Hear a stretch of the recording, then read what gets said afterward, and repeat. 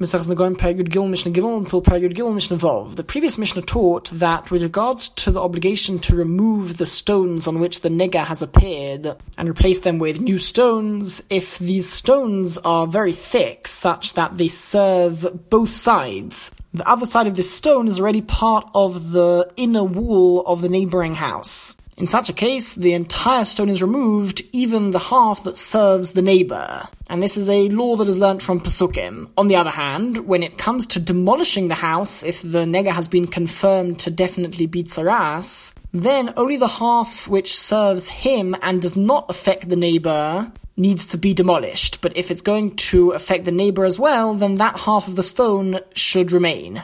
And I'll cut it in half and demolish only his half. This Mishnah brings a couple of other examples of the same idea. By nega, if a nega appears on a house, a lower story, and there was an upper story above that house, above that lower story, he,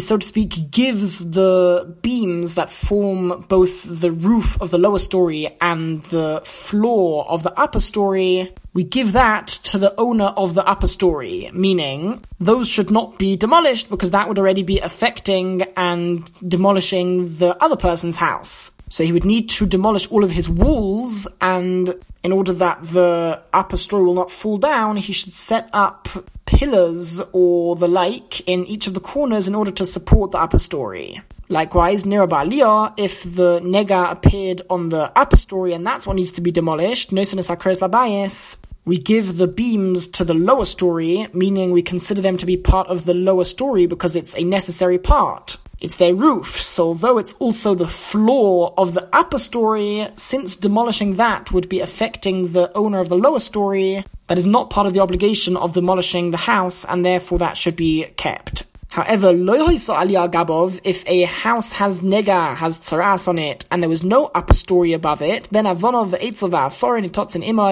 all of its stones and wood and clay need to be demolished with it, and the only reason why part of it wouldn't be demolished with it is only if it affects another neighbor. If there's no other neighbor, then all of this is considered part of the house, and therefore it needs to be destroyed. Umatzil al-Hamalbanim, however, he can save the tiles that are placed on top of the roof, and we're discussing specifically tiles that are not attached to the roof, but they are placed on top of there in order to protect the roof.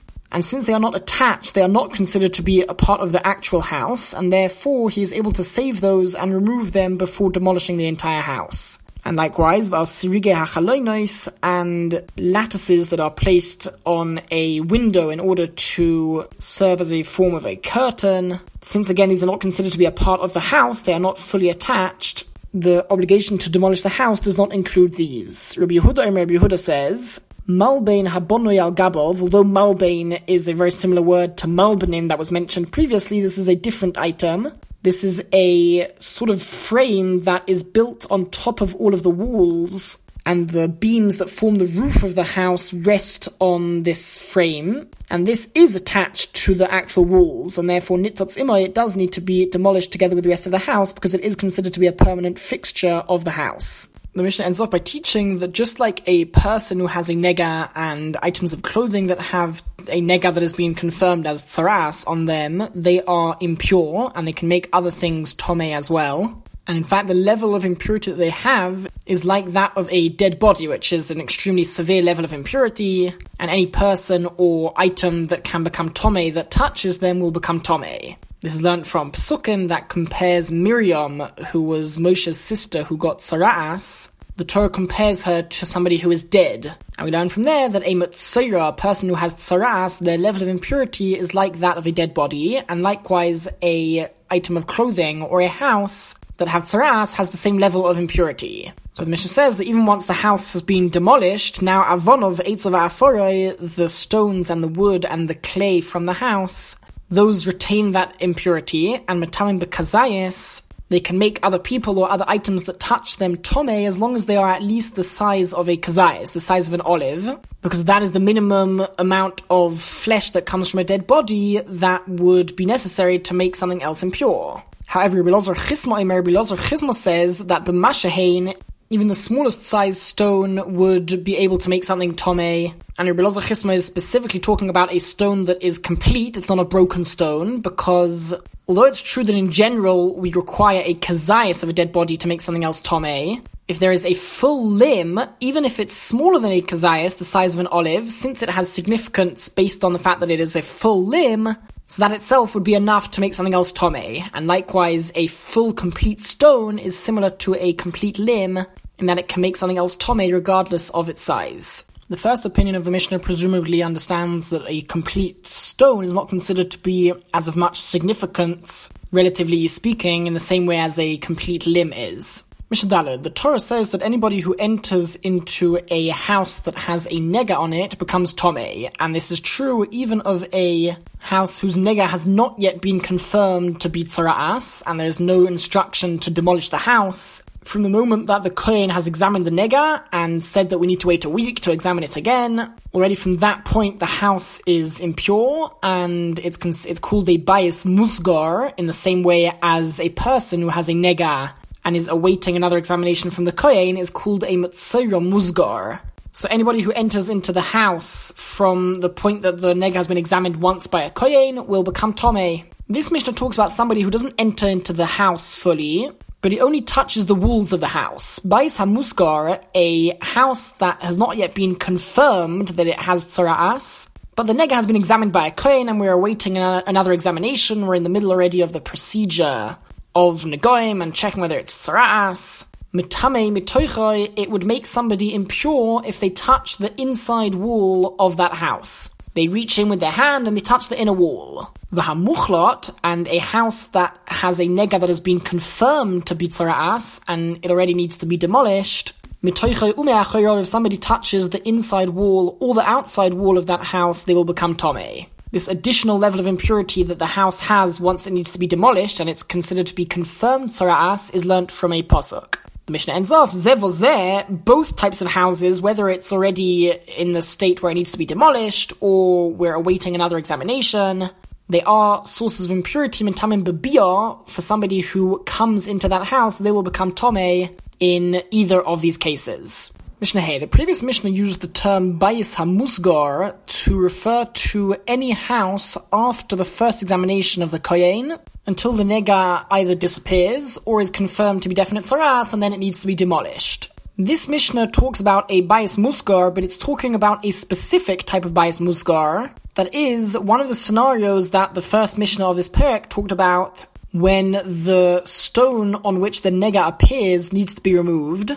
The stone or the stones on which the nega appears, and then replaced, and new plaster, new clay placed around those stones. If after he replaced the stones, he then took other stones from that house in order to use for a different purpose, one who uses stones from such a house, not necessarily the stones which had the nega on, different stones, he takes them and he uses them as part of a structure of stones which are pure. And meanwhile, v'chazar nega labayis, a nega returns to that original house, which means that that house now needs to be demolished. In the same way as we learned with regards to tzara'as that appears on clothes, that if somebody tore out part of the item of clothing and sewed it elsewhere on a different item of clothing, and then the original item of clothing now needs to be burnt because it's confirmed to have been tzara'as, that applies even to the part of the item of clothing that has since then been removed. So too over here, Cholet Savonim, who would be obligated to remove the stones from this new structure, which in terms of these stones is considered to be demolishing them. He doesn't need to demolish the entire new structure because no nega ever appeared on them. However, these stones, which were originally part of the house that has the tzara'as, they need to be removed from that new structure in the same way as the actual house needs to be demolished. Chazar al-ha'avonim, what happens if the nega returns, it develops on those stones which he removed and built into this other structure? Habayis harishain, the first house that had the nega on, yinoseitz, it needs to be demolished, because this is considered to be the nega returning to a part of that house, to stones which were a part of that house. Now, all the more so, the stones which are in this new structure, where the nega actually developed on those stones, certainly those need to be destroyed. However, if you think about it, we have two different ways of viewing these stones. On the one hand, They are the stones of the original house. On the other hand, currently they are part of this new structure, and if that new structure is a house, so that house has now got a nega on one of the stones of the house. So we can't just remove those stones. We have to go through the entire procedure of negoim on a house in order to check whether this other house is also something that needs to be demolished. And therefore he shouldn't yet remove those stones in order to fulfill the obligation of demolishing. Rather, the stones Yeshamshu es habayis hasheni b'simonim will serve the second house as a sign, as a way of telling whether it's tzara'as or not. And if indeed the nega will end up disappearing, so then he can remove the stones in order to fulfill the mitzvah of demolishing. But if not, if the nega will remain, then it could be that the second house will also need to be demolished. The point is that we need to keep those stones there for the meantime in order to ascertain whether the second house also has negoim which are considered to be tzaras or not. Mishnah Vov, the law is that if a stone that was part of a house that needs to be demolished because of the tzaras that was on the house, if such a stone enters into a house or into any roofed area, anything under that same roof will become tomei.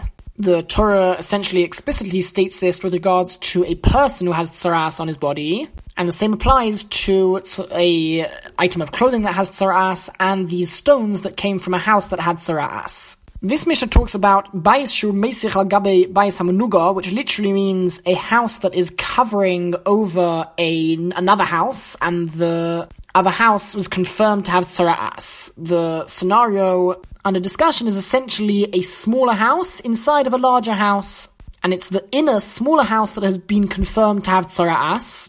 Tzaras appeared on that wall. The question is, what is the status of the area that is outside of the inner house, but it's still within the outer house?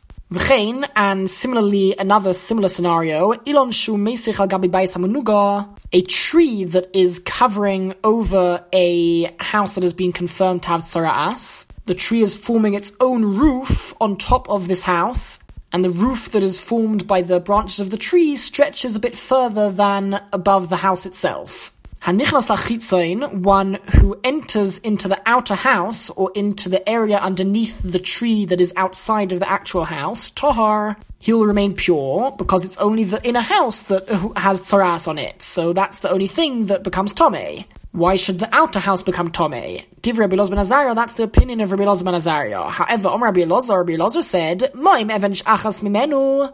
If we find that one stone that comes from a house that was confirmed to be tzara'as, metama b'biyah, it spreads its impurity by being brought into a different house. Just one stone that came from a house that has tzara'as. So hu atzmai, a house itself that has tzara'as, that is situated inside of a house, a larger house, or underneath the roof which is formed by the tree, like tamei b'biyah, all the more so should it not cause impurity by the fact that it has a house which has tzara'as underneath its roof. If just one stone from such a house spreads its impurity to everything else underneath the roof, so all the more so the entire house that has tzara'as, and it's underneath a different roof as well, it should cause anything underneath that other roof to become tomei.